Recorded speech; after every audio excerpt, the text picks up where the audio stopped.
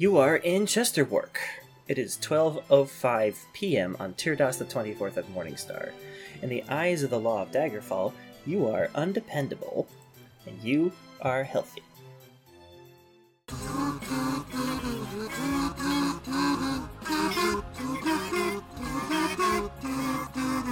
Hello everyone, and welcome to the Good Grief Podcast, an eclectic walking tour of the Elder Scrolls II Daggerfall. It is about the journey and not the destination, and we are your humble tour guides. I'm Daisy. And I'm Jude.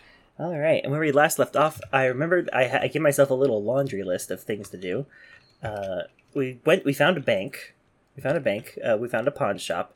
I wanted to buy a wagon. That's what I wanted, so I could carry more things without having to go to the pawn shops that often.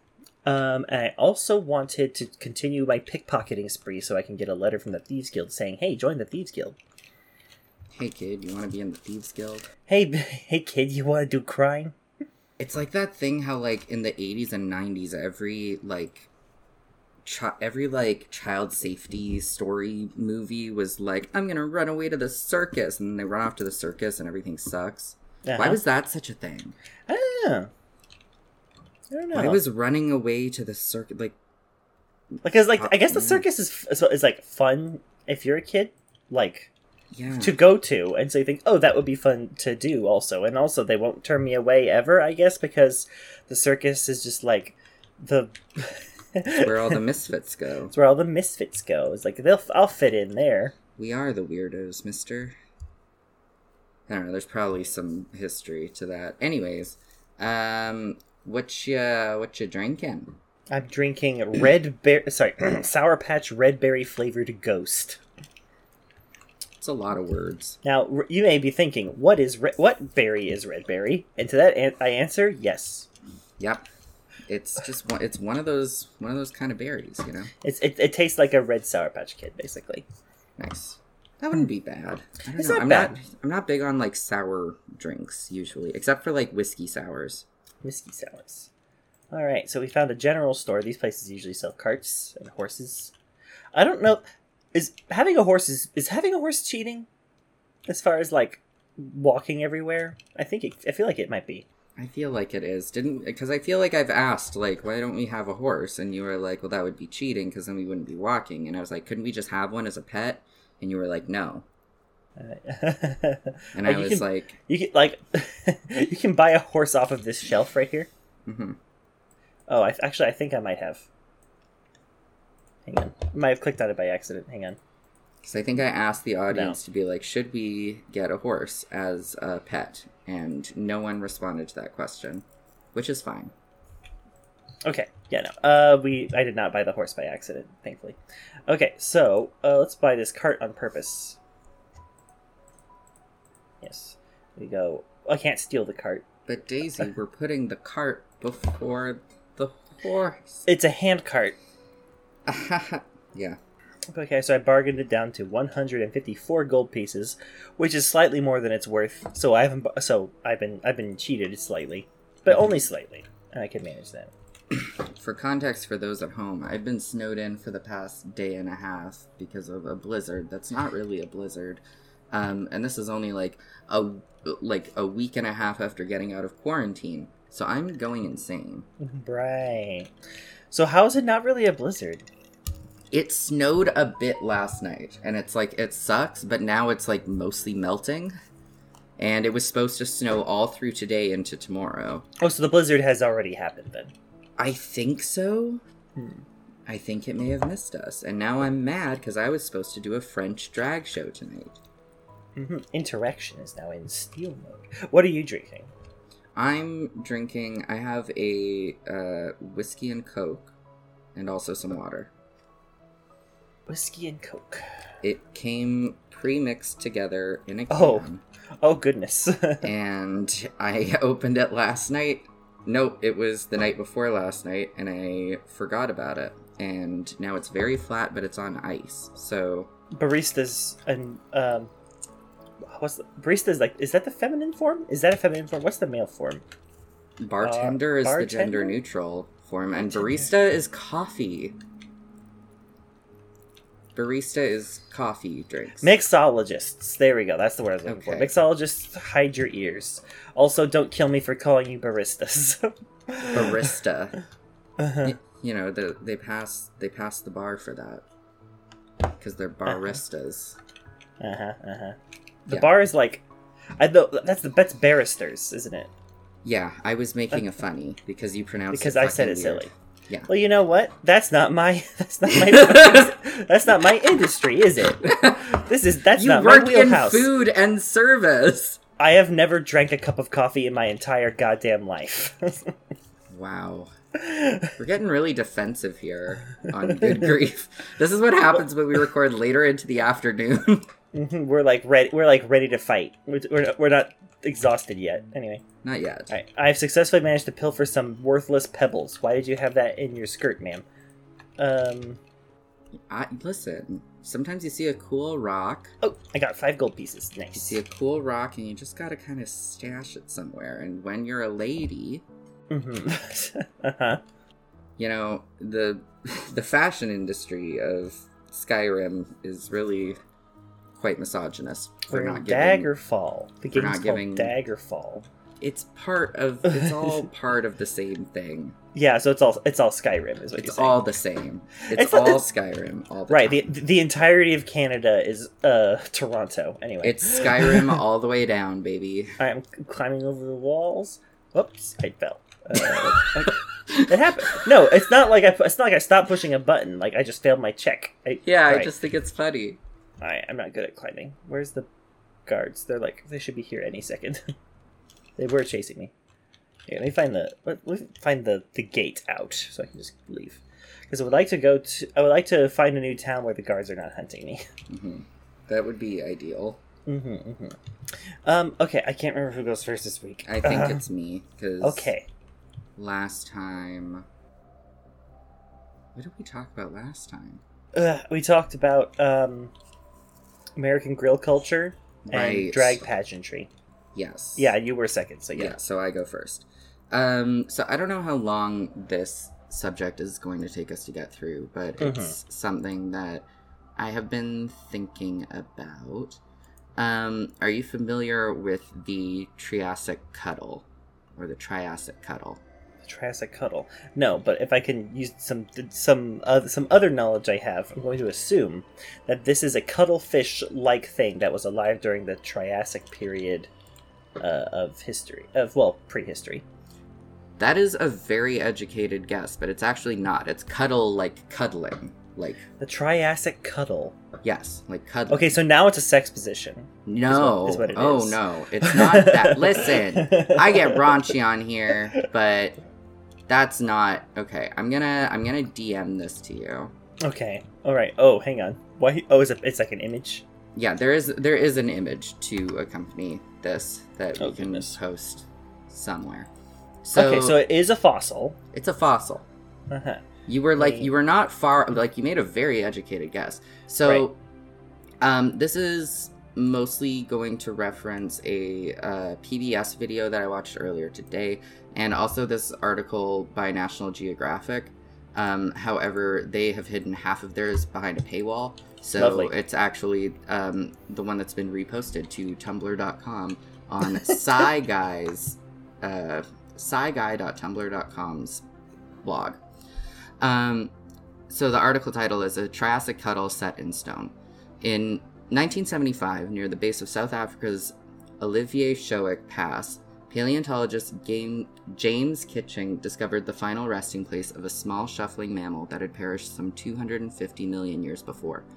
Little more than a piece of skull was poking out of the stone, but the shape and composition of the surrounding rock suggested that the poor creature had died in a burrow and that there might be more inside. Sure enough, when Kitching cracked open the rock, the little lair was pocked by even more bones, so off it went to the collection of Johannesburg's Evolutionary Studies Institute of the University of Witwatersrand.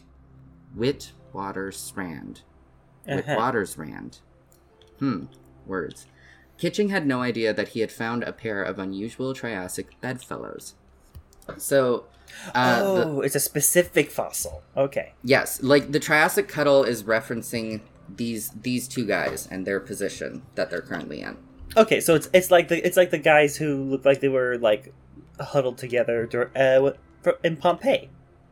Yeah, like Yeah. Okay. this is, but I'm talking about this specifically. So Right. these two guys specifically, but yeah, it's just the title that was kind of given to this pair of prehistoric creatures and the position that they're in, because it's kind of weird. So the part that Kitching first found was a piece of Thrinaxodon, which was a small, squat proto-mammal that was like a burrowing kind of creature.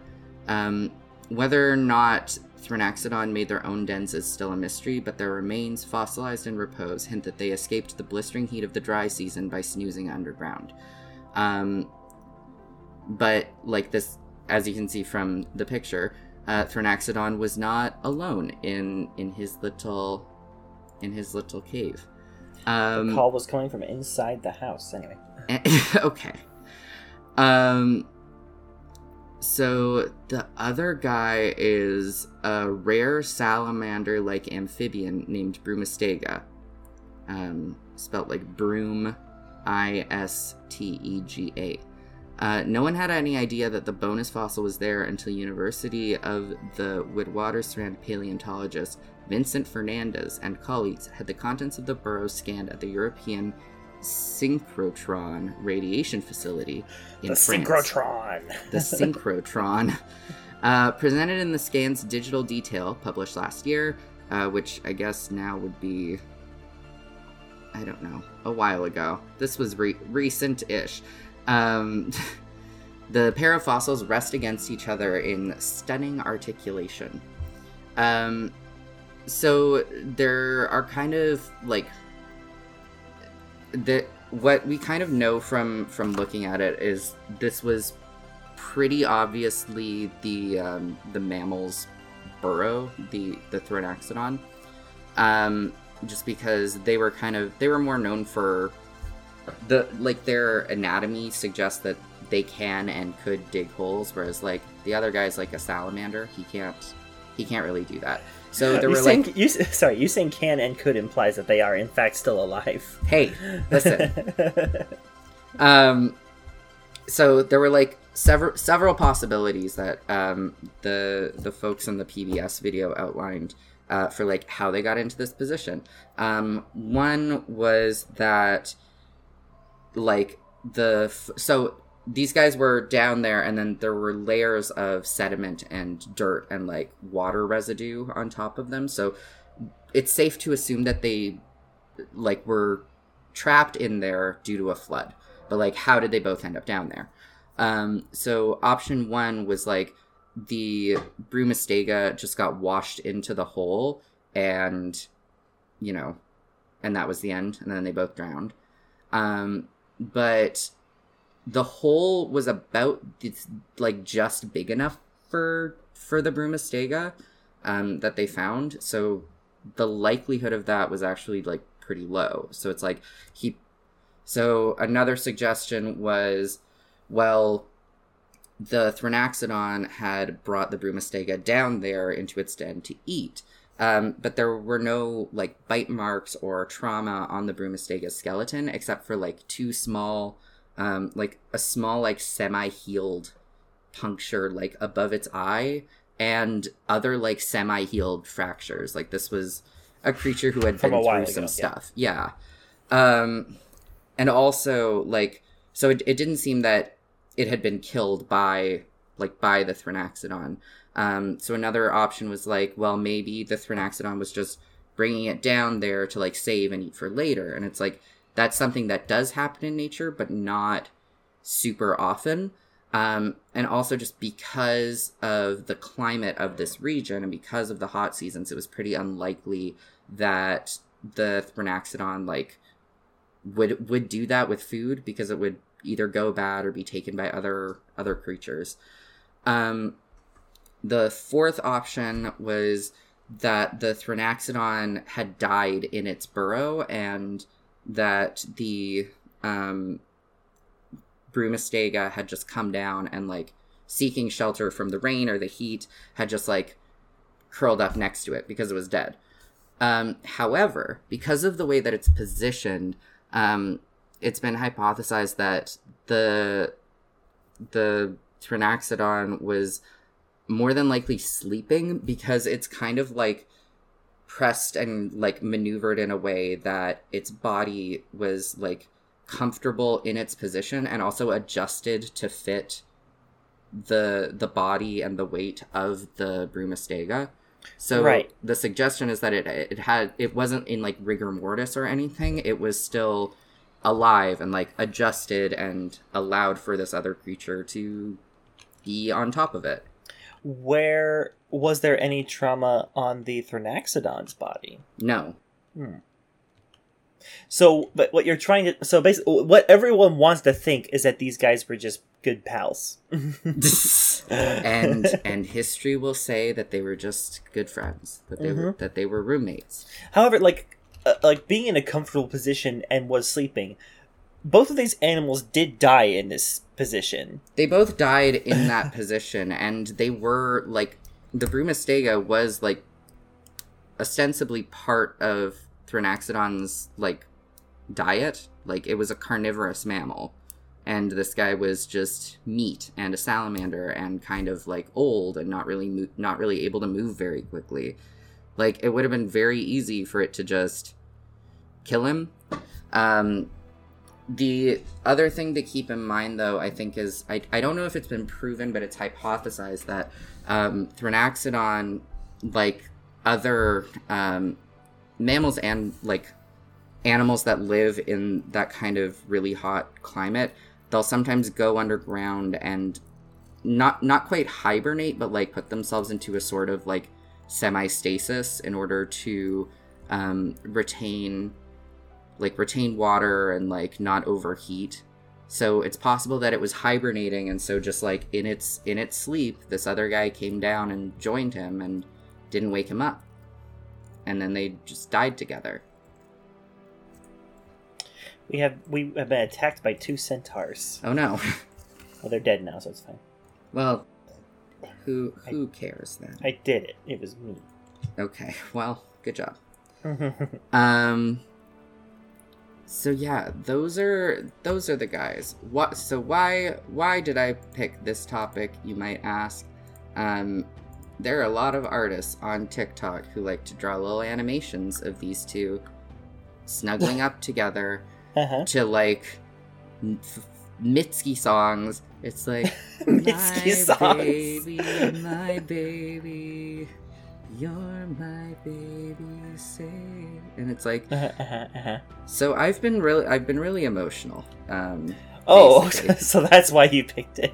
Yes, because the theory that I've been listening to a lot of Mitski. These 2 creatures that have been dead for many, many years were once friends, and it made you sad and also happy. Mostly sad. I don't know. Mostly sad. It's something very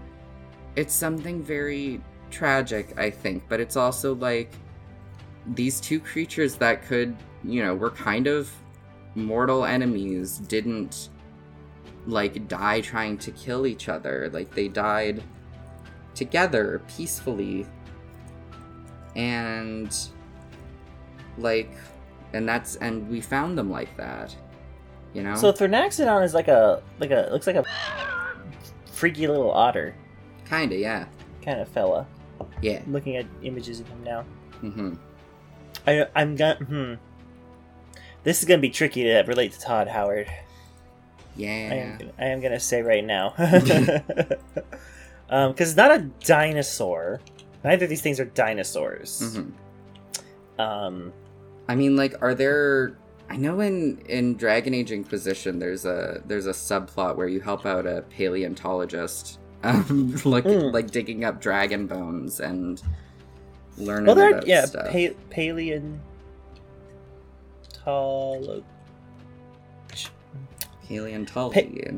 Paleo.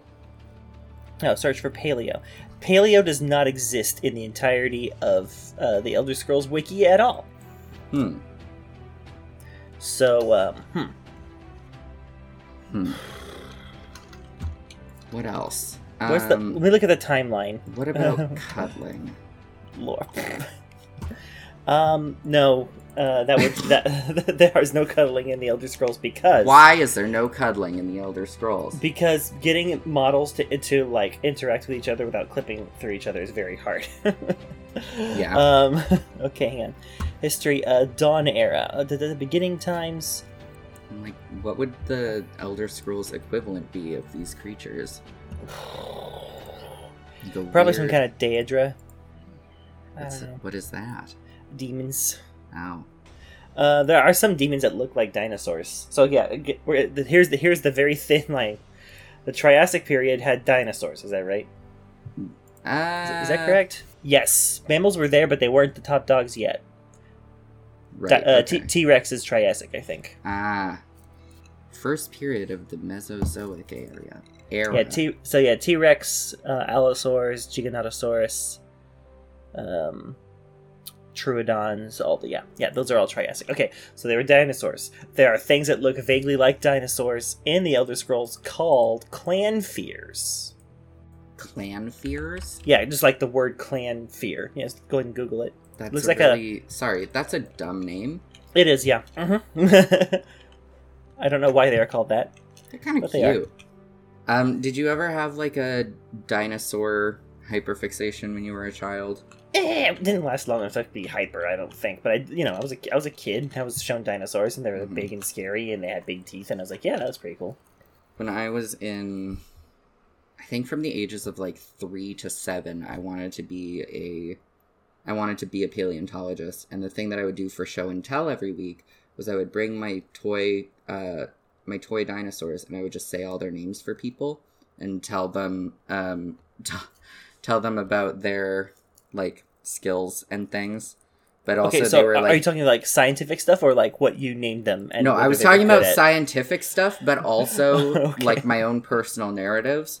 Lovely. Because my favorite dinosaur was the Parasaurolophus, which are the herbivores that they kind of look like kangaroos with one horn coming out the back. Yeah, they look kind of like Jar Jar Binks, yeah. Mm-hmm. No. Shut up. Shut up. Shut your... Their faces look like Jar Jar Binks. Shut the fuck. Anyways, that was my favorite dinosaur, and I had one that was named Perry the Parasaurolophus. Oh. Did he have a little fedora and a little theme song? No. This was pre Phineas and Ferb. And also it was a she. I had some, Perry's a I don't know.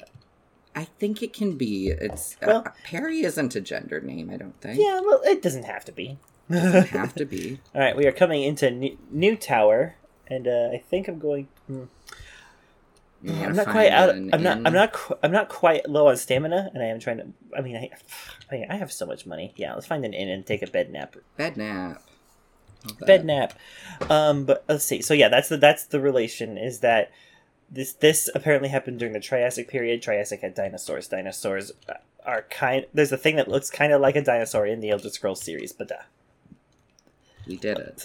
Some of these are just really tortured, but like that's kind of that's kind of like the conceit of this whole podcast. And also, I wanted to talk about dinosaur cuddle.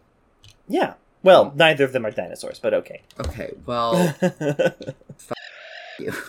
Okay. I'm gonna be bleeping out a lot of this episode. It seems. Okay. But so I do think it's funny and fun. Room. Okay, I have one room. Ooh, 3 gold pieces. Nice, cheap. Cool. All right, bed nap. Cheap like borscht. All right, so borscht? What? Hello? Cheap like borscht. Cheap. Okay. We're going to take a quick commercial break. It's a saying! Okay, sure. All right. You're going to tell the Ukrainian what's right and wrong. No. You go ahead and you explain to me that later. Fine. After the break.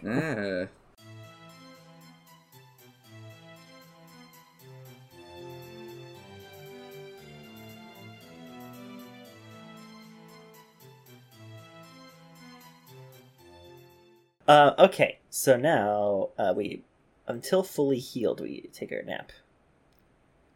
What time is it actually? It is. Ooh, it's late. We should sleep through the night because we can't pickpocket people at night because people don't go outside at night. It's the law.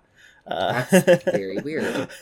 Will they arrest All right. you for like being out? No. The NPCs just don't come out at night. Okay. Making a little jest. Yeah. So 3. Let's go over 10 more hours, just to pass the time. Fine. All right. Every day I wake up. Anyway.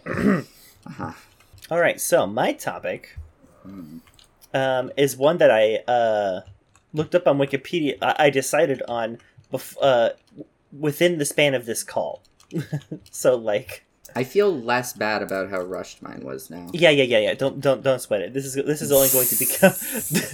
We're just going to procedurally more and more phone this podcast in until we're basically just there's no structure whatsoever. Like I do think it's fun when we're not super structured. Mm-hmm. But yeah, I like it when we like bounce off each other. It's not necessarily as good when we're like and there was yeah. We're finding our groove. Yeah. Yeah. Okay, I'd say we're pretty in our groove. I've not had a difficulty figuring out what to say. But anyway, what I'm talking about today is something that the main game I play on my Twitch channel, Hunt Showdown, sort of falls into this category, this genre, you might say, of fiction, of Southern Gothic. Ooh. The Southern Gothic genre is what we're going to be talking about today. Cool. And it is by and large going to be me reading the Wikipedia because it has a history that was much deeper than I actually thought. Yeah, it's a very expansive topic. So for the definition, Southern Gothic is an artistic subgenre of fiction, country music, film and television, and now video games, that are heavily influenced by Gothic elements and the American South. Common themes of Southern Gothic include storytelling of deeply flawed, disturbing, or eccentric characters who may be involved in hoodoo, decayed or derelict settings, grotesque situations, and other sinister events relating to or stemming from poverty, alienation, crime, or violence. You know. And race. Okay, so elements of a Gothic treatment of the South were first apparent during the ante and post-bellum 19th century.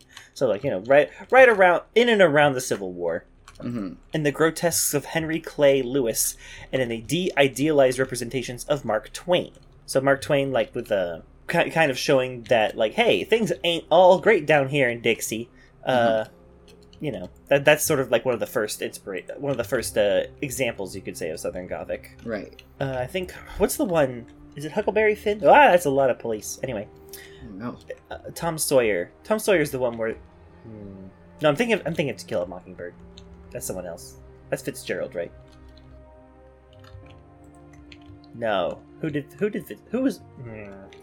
I'm not a literary genius myself. Harper Lee was To Kill Harper Lee. Mockingbird. Okay. The genre was consolidated, however, only in the 20th century, when dark romanticism, southern humor, and the new literary naturalism, these are words that I don't know, like, I know what they mean individually, but I do not know what they mean put together. Yeah. Merged into a new and powerful form of social critique. The thematic material was largely a reflection of the culture existing in the South following the collapse of the Confederacy as a consequence of the Civil War, which left a vacuum in its cultural and religious values. The resulting poverty and lingering bitterness over the issue of slavery in the region during Reconstruction exacerbated the racism, excessive violence, and religious extremism endemic to the region. It is true, the KKK was not formed until after the Civil War was finished. The term Southern Gothic, however, was originally pejorative and dismissive. Ellen Glasgow used the term in this way when she referred to the writings of Erskine Caldwell and William Faulkner. She included the authors in what she called the Southern Gothic School in 1935, stating that their work was filled with aimless violence and fantastic nightmares. It was so negatively viewed at first that Eudora Wheatley said, "They better not call me that." End quote. So initially was not considered an interesting genre, just more like it was considered to be lowbrow stuff. Only appealing to people who like violence. Right. The Southern Gothic style employs macabre, ironic events to examine the values of the American South. Thus, unlike its parent genre, it uses the Gothic tools not solely for the sake of suspense, but to explore social issues and reveal the cultural character of the American South. Gothic elements often taking place in magic realist contexts rather than a strictly fantastical one. Warped rural communities replace the sinister plantations of an earlier age. And in the works of leading figures such as William Faulkner, Carson McCullers, and Flannery O'Connor, the representation of the South blossomed into an absurdist critique of modernity as a whole. Mm-hmm. Particularly focuses on the South's history of slavery, racism, fear of the outside world, violence, fixation on the grotesque, and a tension between realistic and supernatural elements. Villains who disguise themselves as innocents or victims are often found in Southern Gothic literature, especially stories by Flannery O'Connor. Southern Gothic literature set out to expose the myth of old antebellum South and its narratives of an idyllic past hidden by social, familial, and racial denials and suppressions. So, so basically, starting off to do kind of counteracting things like, say, The Song of the South, released by Walt Disney Pictures.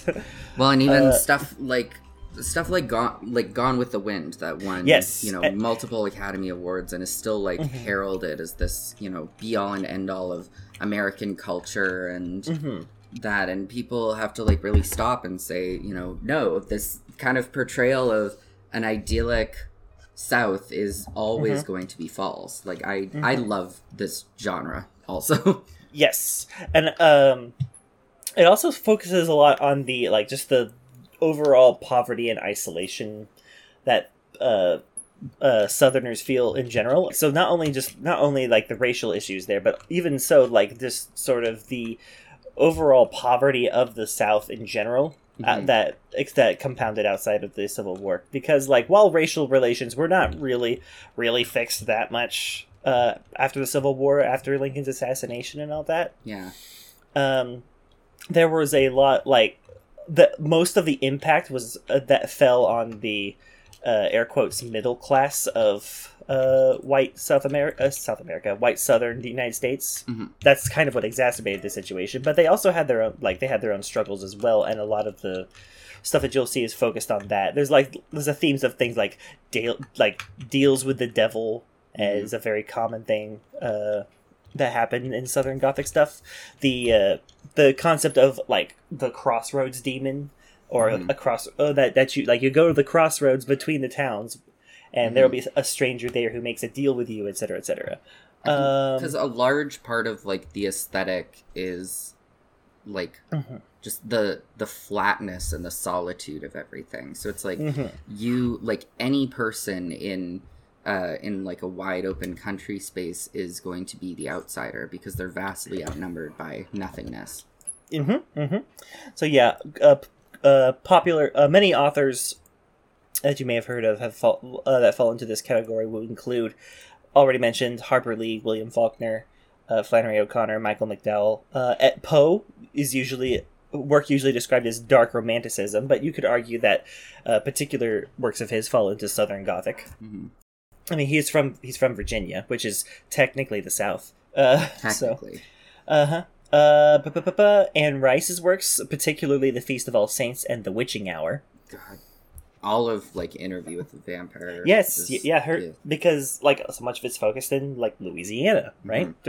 Before the creation of America, all throughout to modern times. Yeah. So because people I think love the concept of there's a big romanticism of the South as aesthetics and the way I think cowboys have been glamorized and those old school Southern belle dresses that's the kind of stuff that I think gets really highlighted, and no one realizes that when you write a period piece in the South because you love those aesthetics, you have to address the slavery thing because that's you kind of do all up in there. So when it comes to vampire stuff, because Charlie and I have been watching The Vampire Diaries, which takes place in Virginia as well, and they're oh yeah, our town with the founding fathers, and we're having a Founders Day parade, and we're and the council of all the first families that came here, and they're the first families. Yes, and no families were here beforehand.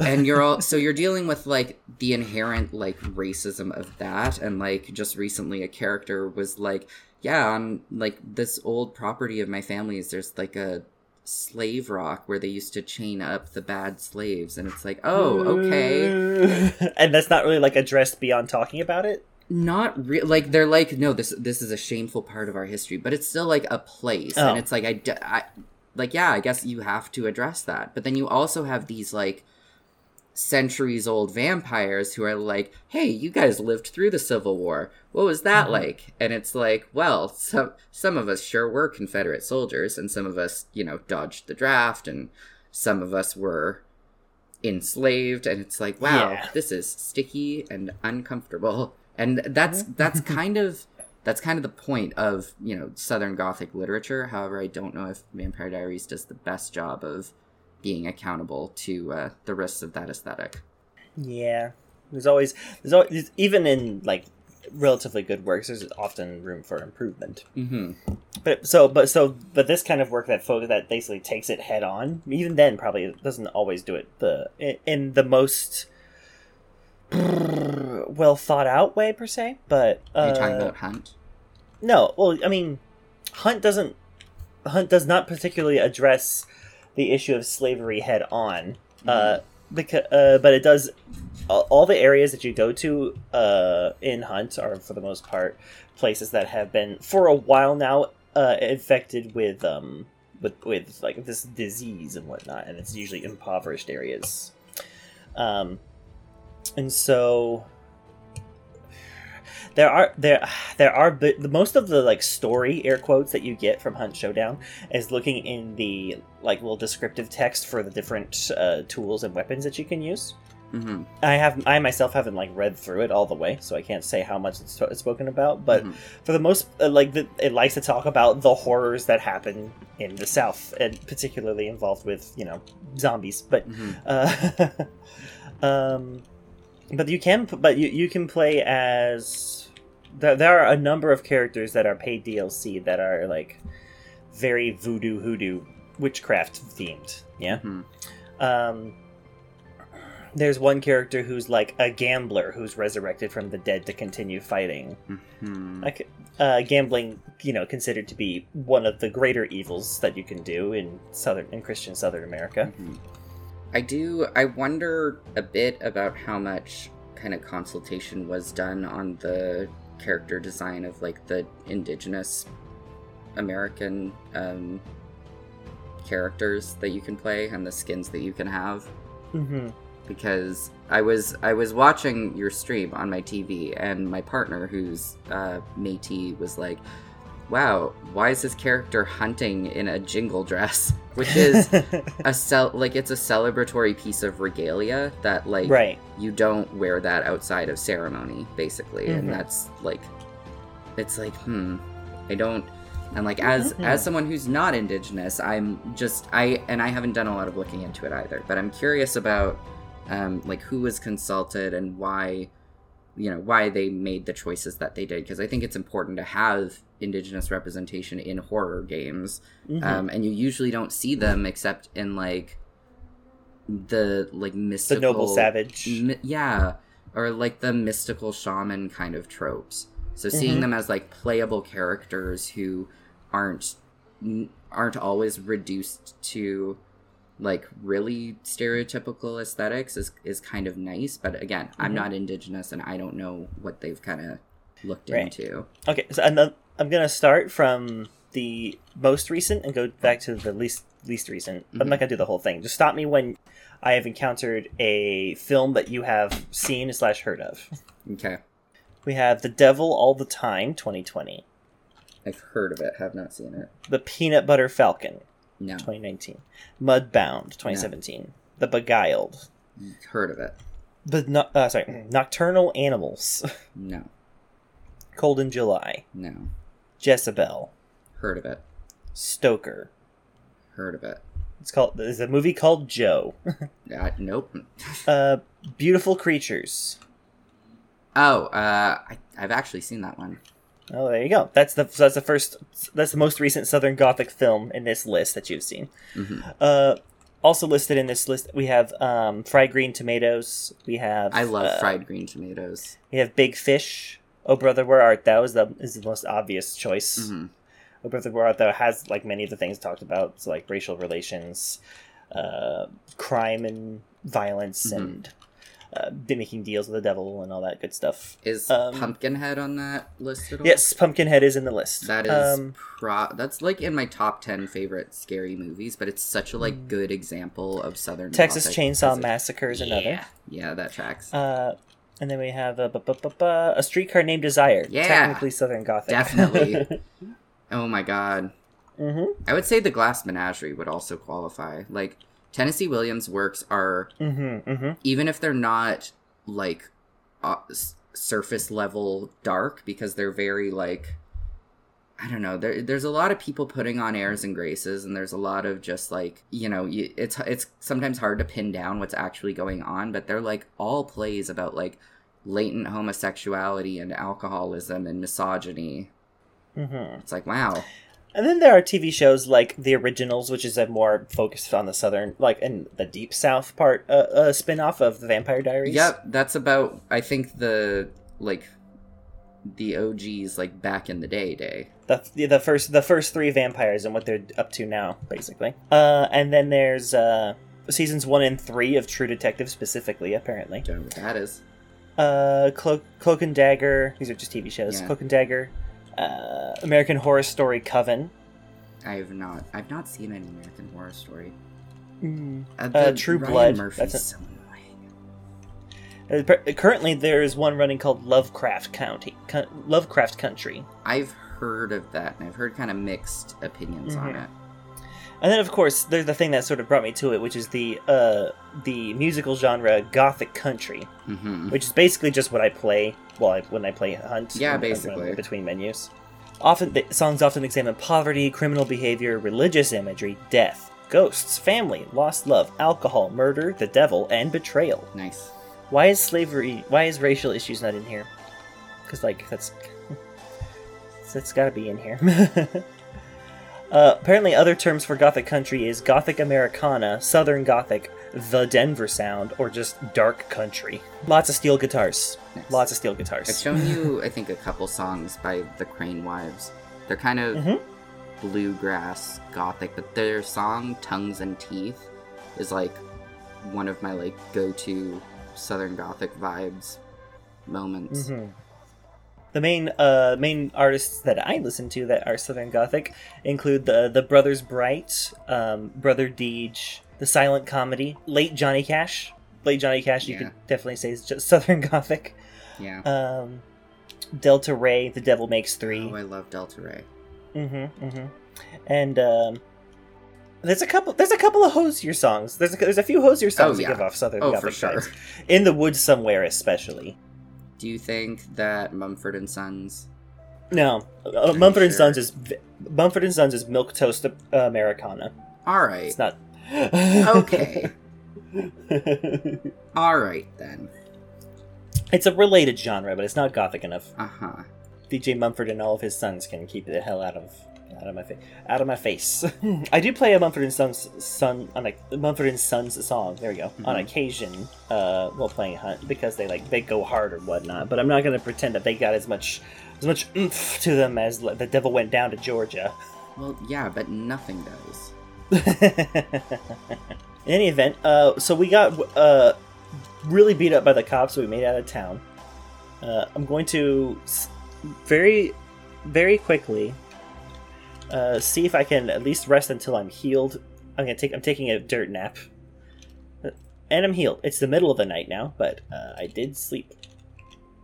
I cannot travel with enemies nearby. Ah! Oh no! All right, we can't fight that. Oh no! I don't think. Well, I did just save. Let's try again. Well, do it. Let's see if we can kill the werewolf with this dagger. Werewolves are pretty tough. And also, I think I can be turned into a werewolf. That might be fun. I killed it. I killed it. Well, it did hit me once, so I might have contracted the werewolf disease. We'll find out. Well,